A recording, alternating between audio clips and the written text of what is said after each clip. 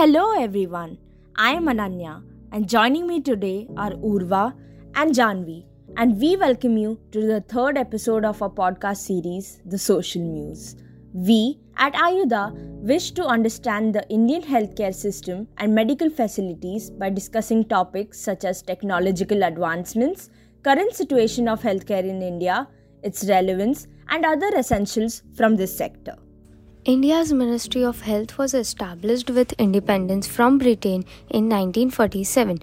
The government has made healthcare a priority in its series of 5-year plans, each of which determines state spending for the coming 5 years. The National Health Policy was endorsed by the Parliament in 1983. The policy aimed at national healthcare coverage by 2000 and the program was updated in 2002. India is a land full of opportunities for people in the medical devices industry.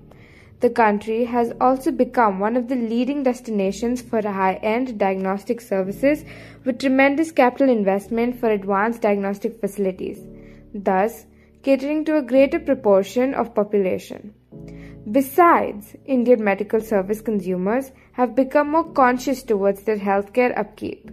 With the increase in the competition, businesses are looking to explore the latest dynamics and trends which will have a positive impact on their business. The hospital industry in India is forecast to increase to Rs 8.6 trillion by financial year 22 from Rs 4 trillion in financial year 17 at a CAGR of 16 to 17% rural India. In fact, the Government of India is planning to increase public health spending to 2.5% of the country's GDP by 2025. India's competitive advantage also lies in the increased success rate of Indian companies in getting abbreviated new drug application ANDA approvals.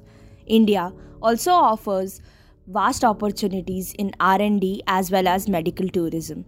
To sum up, there are many chances for investment in healthcare infrastructure in both urban and rural India. India's healthcare sector is much diversified and is full of opportunities in every segment, which includes providers, payers, and medical technology. One of the best things about our public hospital system is that it's essentially free for all Indian residents except for small, often symbolic co-payments in some services. At the federal level, a national publicly funded health insurance program was launched in 2018 by the Government of India called Ayushman Bharat. This is not an administrative issue. They have to manage with limited resources and care for a large number of patients. True, their mission is to serve everyone for a small fee or free of cost. 90% of state hospitals cannot provide state-of-the-art care and need to focus on basic care first.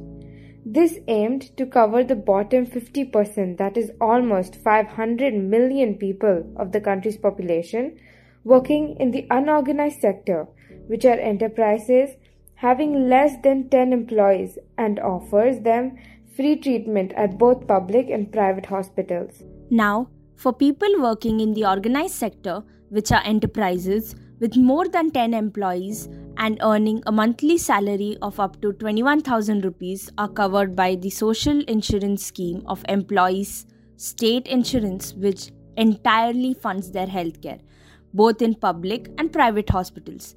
People earning more than that amount are provided health insurance coverage by their employers through either one of the 4 main public health insurance funds, which are the National Insurance Company, the Oriental Insurance Company, United India Insurance Company, and New India Assurance, or a private insurance provider. All employers in India are legally mandated to provide health insurance coverage to their employees and dependents as part of Social Security in India. Well, that's pretty good.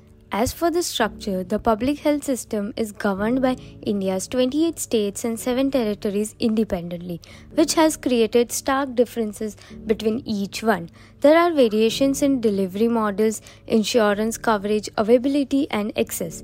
Due to India's federalized system of government, the area of governance and operations of the health system in India have been divided between the union and the state governments.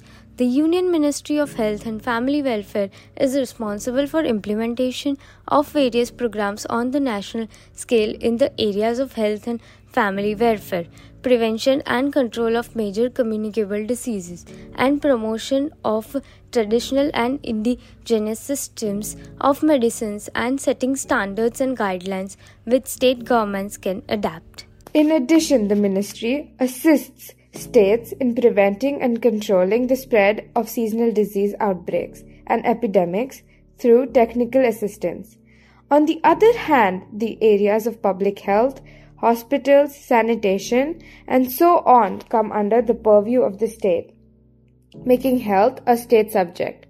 However, areas having a wider ramification at the national level, such as family welfare and population control, medical education, prevention of food adulteration, quality control and manufacture of drugs, are governed jointly by the union and the state government. There are government centers that provide excellent state-of-art care, but maintaining them is a constant struggle. Well, that was a really informative session on how healthcare is structured in India. That concludes the first episode of this series. We will be back with a new episode soon. Stay tuned.